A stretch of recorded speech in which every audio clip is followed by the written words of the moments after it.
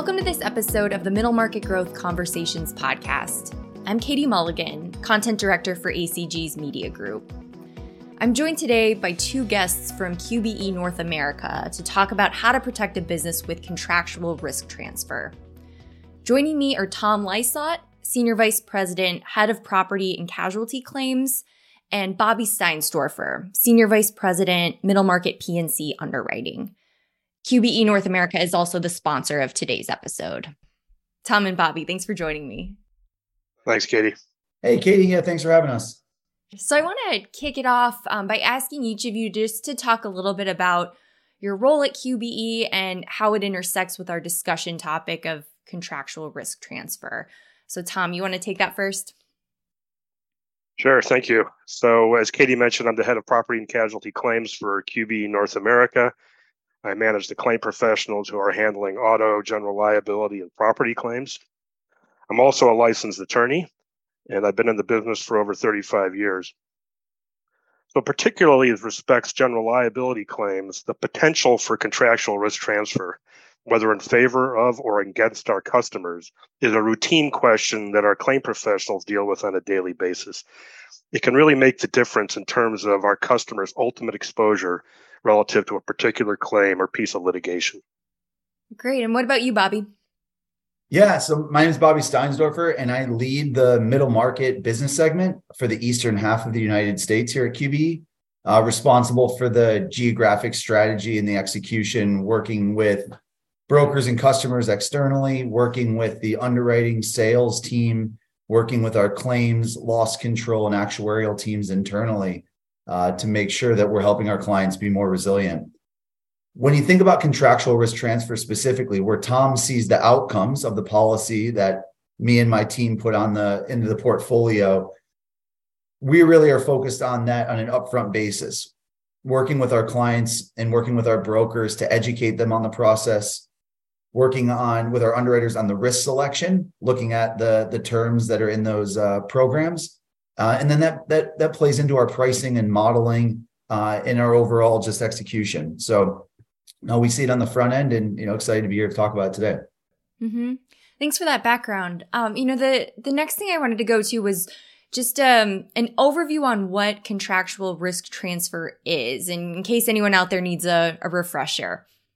So I'll take that, Katie. So insurance coverage is the most basic form of contractual risk transfer and allows you to better protect your business from the risks under your direct management and control. But for greater protection, you can also shift liability for a loss by contract to the other party to the contract, which is typically a vendor or a contractor, who generally should be in the best position to control and manage the particular risks associated with their work. If done right, contractual risk transfer can reduce the amounts your company may be required to pay in the event of a loss, which improves your loss history and may mitigate any future premium increases down the road. An effective contractual risk transfer strategy is part of a comprehensive and disciplined approach to enterprise risk management. And we'll get into some specific examples a little bit later, but before that, Bobby, I wanted to ask, why this is an especially important topic right now. Contractual risk transfer would say has always been important.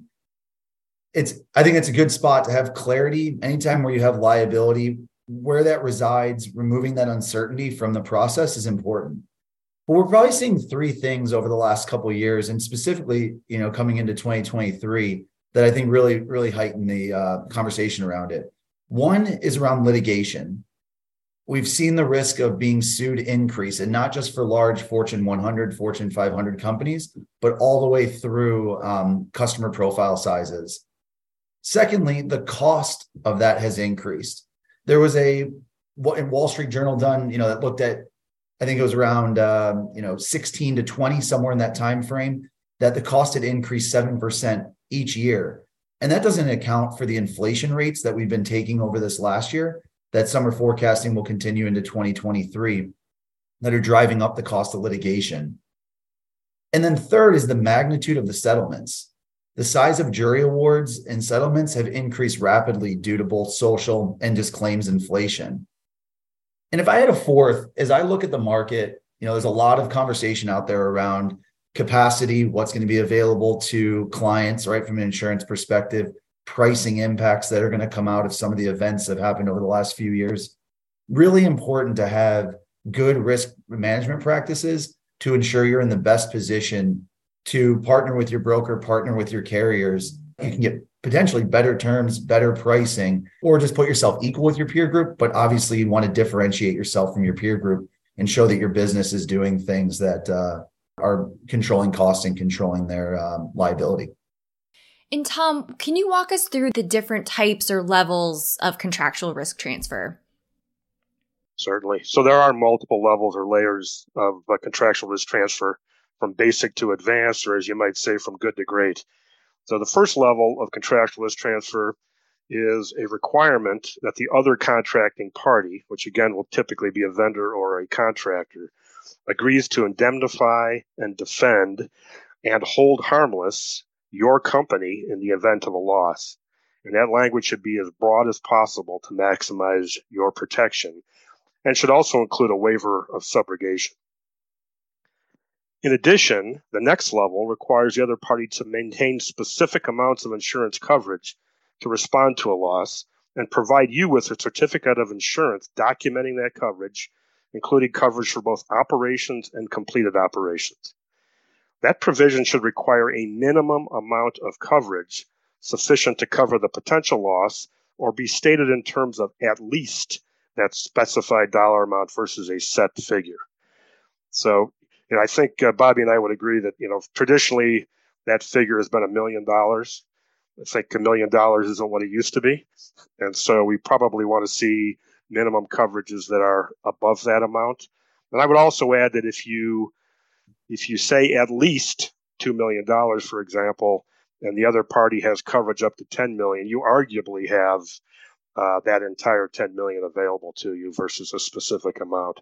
So, Bobby, any comments? Yeah, no, we're seeing that a lot, both from excess and umbrella markets, but also from where reinsurance pricing is coming in. Those attachment points have been moving up. $2 million for non-construction, $5 million for construction. As you said, those are just minimums. You ideally want your partners and yourself to carry more, but the minimums have moved up. It's it was kind of static from the 1980s on, and we're trying to push those limits up due to some of the factors that I was outlining earlier.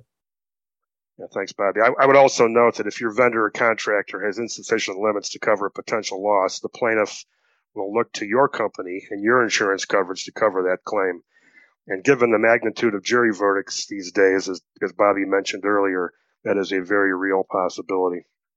So moving on, the next level of protection, or what I would call the great level of protection, requires the other party to the contract to name your company as an additional insured under their policy, which provides you with yet another source of insurance coverage in the event of a loss.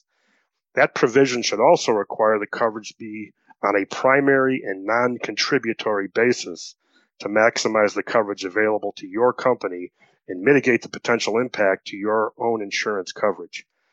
So, Katie, that's from good to great, the levels of protection for contractual risk transfer. Yeah, no, that's helpful for understanding this. And I think, building off of this, what would you say are other best practices related to contractual risk transfer that business leaders need to keep in mind? So in addition to the various levels of contract protection that I just mentioned, there are other best practices that will ensure that you have the most effective program in place. So first off, it is critical that your contracts be drafted or reviewed by an experienced insurance or contract attorney with deep expertise relative to contractual risk transfer. To have an effective program, you need competent legal counsel, whether that's internal counsel or outside counsel. Simply put, poorly written contracts or contracts that do not comply with the laws of a particular state will not give you the protection you desire. In addition, your company should have an effective contract management process or system in place to ensure that all contracts are fully and properly executed prior to the commencement of work, that all certificates of insurance or additional insured endorsements are received and are in good order, and that all pertinent documents are properly filed so that you may easily locate them when needed. It should also be noted that many contractual indemnification provisions and additional insured endorsements require that the contract be fully executed prior to the date of the accident in order to be effective. That is often a condition precedent to the contractual and insurance protections your company desires. As such, no work should be allowed to commence unless the contract is fully executed and all other requirements have been met, including the receipt of the desired certificate of insurance. Your contractual risk management strategy can fall apart if one or more of these best practices are not in place, so it is imperative that you have all those bases covered. Like I said earlier, I've been in the business for over 35 years, and I've seen situations where contractual risk transfer has worked exactly as intended. And unfortunately, I've also seen many situations where it has not, and that has typically been due to poorly written contracts, non-compliant contracts, or lack of discipline around the execution and management of contracts and documents in general. And as a business who is working with vendors or subcontractors and evaluating new partners to work with, what are some of the things to look for in a vendor in order to get comfortable that they're taking risk management seriously? Yeah, I can jump on this, and I may marry this up with some of the consequences as well, as you were just alluding to, Tom. When we, right, I say we, but I think about myself as the same business owner, right? If I can put myself in the shoes of our clients and customers, as they think about what their partners are doing, it's really important for them to hold the same standards that they would have themselves. As Tom listed, there's a bunch of things that you can control from the contract language, but then it's in the execution and the practices that need to come through. And you're relying on those other parties to deliver on their side of the promise. So really holding them to those same levels. I think, again, as we talk about the best practices that you can put into yourself, looking for your partners to create that consistent, repeatable process. So if you're doing multiple contracts with them, you create consistency in that. Or if you're doing year-over-year reviews with them, you take out some of that variability. And you've heard me say that a couple of times, anytime you can remove that from any legal process is beneficial. And then that they understand, so educating them, that they understand the importance of the relationship, taking it outside the piece of paper and making sure that they're managing their risk appropriately. And you probably can see that in a bunch of different facets, but the key is, again, making sure that you know who you're working with, that they value the same thing you do in the risk management process. And is there an example or two that you can give of the consequences of, selecting a vendor that isn't taking these things as seriously as they should be, or maybe not following some of the best practices that were laid out earlier? What can go wrong here? No, and as Tom said, it can be missed across the process, both in terms of the contract language, but a lot of times we see a lot of diligence put on the contract side of it. Again, as Tom said, you have lawyers involved, internal or external. You have your broker partners. A lot of people are focused on that part of the, like you could say, value chain. And then it's really in the execution. And I guess that's normal for a lot of stuff, right? You put people in the mix and what happens after that. But we've seen a lot of those in that part. So I'll give you a couple of examples. We've seen things, if you use the contract side, again, where it would be not good at all, like handshake agreements, because it's with an acquaintance or someone you've worked with. We've seen things where you have the contract in place, but an unsigned purchase order with no language on the back. So maybe a small scale project versus some big capital event that you're working on. It may be something as simple as changing a light bulb in a hallway, or coming in to check an IT system, and you have an unsigned purchase order. Or as Tom said, the contract's not being executed in advance. So if I think about some of the impacts of that, I'll kind of talk about from a business and then an insurance perspective. So if you think about the business impact, two things come to my mind right away. One is that if the contractual risk transfer isn't in place and there's a claim, you may get pulled into something that you were expecting to shift to another party. And now you have to put time, resources, focus on that when you thought you were passing that off to another partner, which takes you away from your business priorities. A second part of that is, most likely in these scenarios, you are passing on profit or revenue to a party to do this work for you, whether that be snow removal, delivery services we're seeing in our restaurant clients, or just a subcontractor. and you're passing on that money to them, but you also want to pass on the risk. And if that contract's not executed appropriately, you've missed out on the value in that exchange. So again, getting that to the right party so that you can focus on your business priorities, I think is critical. And I had one example where, a guy had a purchase order. They came in and they didn't have it executed, and a person got injured, under New York labor law, which has its unique scenarios as well. But they ended up taking on that claim and taking that cost when that should have been passed to the subcontractor. Contracts were good. Management thought they had all the right things in place. And again, you have multiple entities. It didn't get passed through at the local execution, as I was mentioning earlier. So that impact on insurance, I won't speak about that specific client, but things like that can happen of non-renewal, right? Pricing impacts that happen to you, significant rate increases if that cost isn't passed on. Adjustments at audit, if you don't have the right classifications or codes specifically in construction for subcontractors. So that may be a surprise cost to you that hits your balance sheet when you weren't accruing for that. So that uncertainty in cash flow can really be an impact, or just uncertainty in having access to markets. So I think, again, there's a lot of probably a lot of horror stories out there, a lot of things that people have seen fall down, but those are just a couple that come to the top of my mind and the impact that can happen. Mm-hmm. And can you also speak to some of the potential legal consequences of not taking risk transfer seriously or putting a discipline process in place? Yeah, certainly. So obviously, if you don't have the right process in place and litigation is filed or a claim is presented, you may be on the hook. So if the other party, if the party that you've contracted with doesn't have sufficient coverage, you may be on the hook. If the contractual risk transfer wasn't done correctly, or as Bobby alluded to, you have an unsigned purchase order or something else, the plaintiff will be certainly looking to you, the person that has coverage, is perhaps the deep pockets for coverage for that particular claim. And so if you don't have these disciplines in place, the cost of poker is higher for your company, and your litigation costs are going to be higher. You may be paying a higher percentage of the settlement ultimately. That's greater liability to your company, and which, as Bobby has alluded to, can have an adverse impact on your loss history and ultimately on your premiums. And if I think about there, Katie, as well, I mean, an impact on financial side, sure, but also an impact on brand and reputation, which then can have a subsequent impact on your balance sheet. But again, really, if you're trying to push that risk to people that can control it and do it well, you don't want that coming back on your company, right? And being in the news. We've seen that a couple of times. So for us, I think that's a key part of it, getting it again to the right spot to make sure that your relationships with your partners, your customers, your consumers, whatever business you're in, aren't negatively impacted. Attorney review was mentioned earlier in the conversation, but I want to come back to that and ask you to talk about why it's so important to have an experienced attorney draft and review the insured's contracts.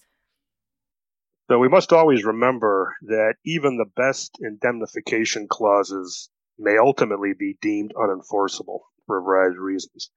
Many states have some form of anti-indemnity legislation that may limit or prohibit entirely contractual indemnification agreements, especially as respects your ability to transfer your company's independent negligence and liability to the other party to the contract. To avoid having those provisions nullified in their entirety due to such legislation, attorneys often recommend that the indemnification provision should include a savings clause, which is typically the language in quotes, to the extent permitted by law, or to the maximum extent permitted by law. Those magic words will usually be the first words in the contractual indemnification provision and will help ensure the broadest possible level of protection for your company under that state's law. I would add that the statutes and case law relating to contractual risk transfer can vary significantly from state to state. So obtaining the best protection can be a bit complicated, and there is certainly not a one-size-fits-all approach that covers multiple states. As such, the advice of experienced legal counsel with the necessary expertise, whether that's your in-house attorney or an outside firm, as well as your insurance agent or broker, is absolutely essential to best position your company to successfully shift liability to the other party to the contract. As such, we strongly recommend that you discuss all contracts with a qualified business or insurance coverage attorney to optimize your contractual risk management strategy. Your counsel can also help you construct the workflows and processes required to make your program as effective as possible. And if I can just add here, I mean, obviously you have the legal impacts, but there's also a lot of practical impacts. And what I'll explain there is we work with a lot of private equity companies and the portfolio companies underneath them. And, this year I'll use an example. We had a company go through, like 15 bolt-ons. And so that's a lot of contracts to go through and make sure that that's going through the whole chain. So as you pick up a new entity, you're looking at cash flow statements, you're looking at their geographic makeup, whatever key priorities you're looking at as a business owner, making sure that someone has your back and is looking at the contracts that are going through that. So as you pick those up, making sure you may have specific insurance obligations that you need to fulfill, making sure that all of your new companies and the vendors that they're working with or the partners that they're working with are also doing that. So it has a legal impact, but also just again, a lot of work that could impact other areas that may not be top of mind when you're going through that initial due diligence and acquisition. Okay, so we want to get an experienced attorney involved, but what should a company do if it's asked to provide indemnification or additional insured status to another party? That's a great question, and that happens quite often. So as you said, sometimes an insured will be, or a customer will be on the receiving end of contractual risk transfer because they are the vendor or they are the contractor to someone else. And it is important that you consult with your attorney as well as your agent or broker to evaluate precisely what your company is being asked to provide under the contract and how that may ultimately impact your business. So when you assume liability under a contract, first off, make sure you double check with your insurance agents or broker to ensure that you have the right coverage in place to comply with the terms of the indemnification and insurance provisions in the contract. Otherwise, you may be in breach of the contract and required to cover the additional exposure and costs out of your own pocket. Furthermore, by agreeing to indemnify and or provide additional insured status to another party, you are potentially increasing your company's liability from a loss, reducing the coverage available to address your company's independent liability, increasing your company's overall exposure and costs, and negatively impacting your company's loss experience. And ultimately, a negative loss history can affect your insurance premium. So considering all of that, it's important that you carefully weigh the anticipated benefits to be attained by the contract, what's the business opportunity, against the potential additional exposure and cost to your company if a loss occurs. So all things considered, is it really worth it? Yeah, and Tom, I really appreciate you giving a shout out to enterprise risk management there a little bit, and bringing the parties in early on. You talk about legal, you talk about compliance, you talk about your risk team. As you're asked to do things, what are the ramifications that has on your insurance program? What are the ramifications that has on cost? And like you said, is it worth it at the end of the day? And that's where I think you're really, sound brokers and insurance partners come into play. So appreciate that. So as we close out here, I want to ask each of you to give listeners one key takeaway that you would want them to walk away from this conversation with. Well, I'll start. So as a lawyer, I would say get a lawyer.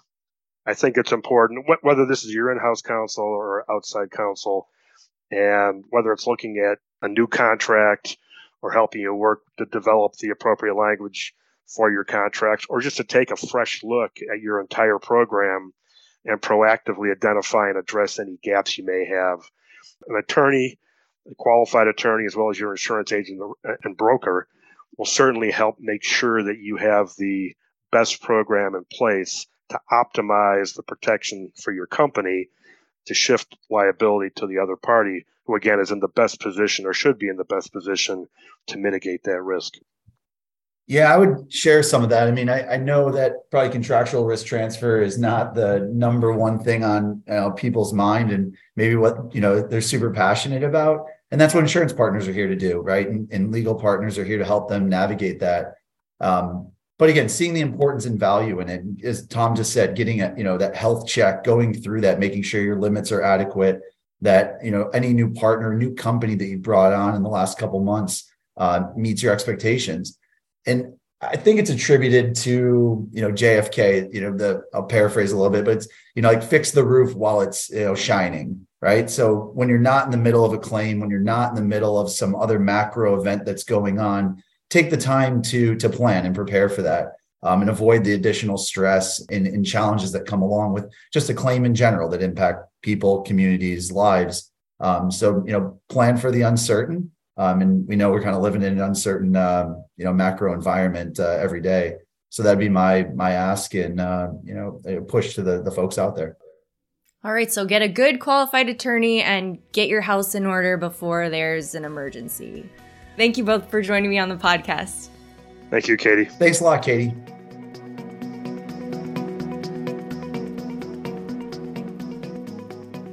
Thanks for listening to this episode of Middle Market Growth Conversations. If you haven't yet, please subscribe to the podcast in Apple Podcasts or on Spotify to make sure you never miss an episode. And if you liked what you heard today, please give us a rating and write a review. It really does go a long way in helping other listeners find out about us. This podcast is produced by the Association for Corporate Growth, the largest membership association for middle market M&A and corporate growth professionals. We host networking events across the world, we publish magazines and special reports, and much, much more. Learn more about the benefits of membership at acg.org and consider joining us as a member. Last thing, if there is a topic you want to hear us talk about on this podcast, a guest you think would be great, or even if you just have some general feedback you want to share, we would love to hear about it. Please send us a note to editor@acg.org. Thanks again for listening.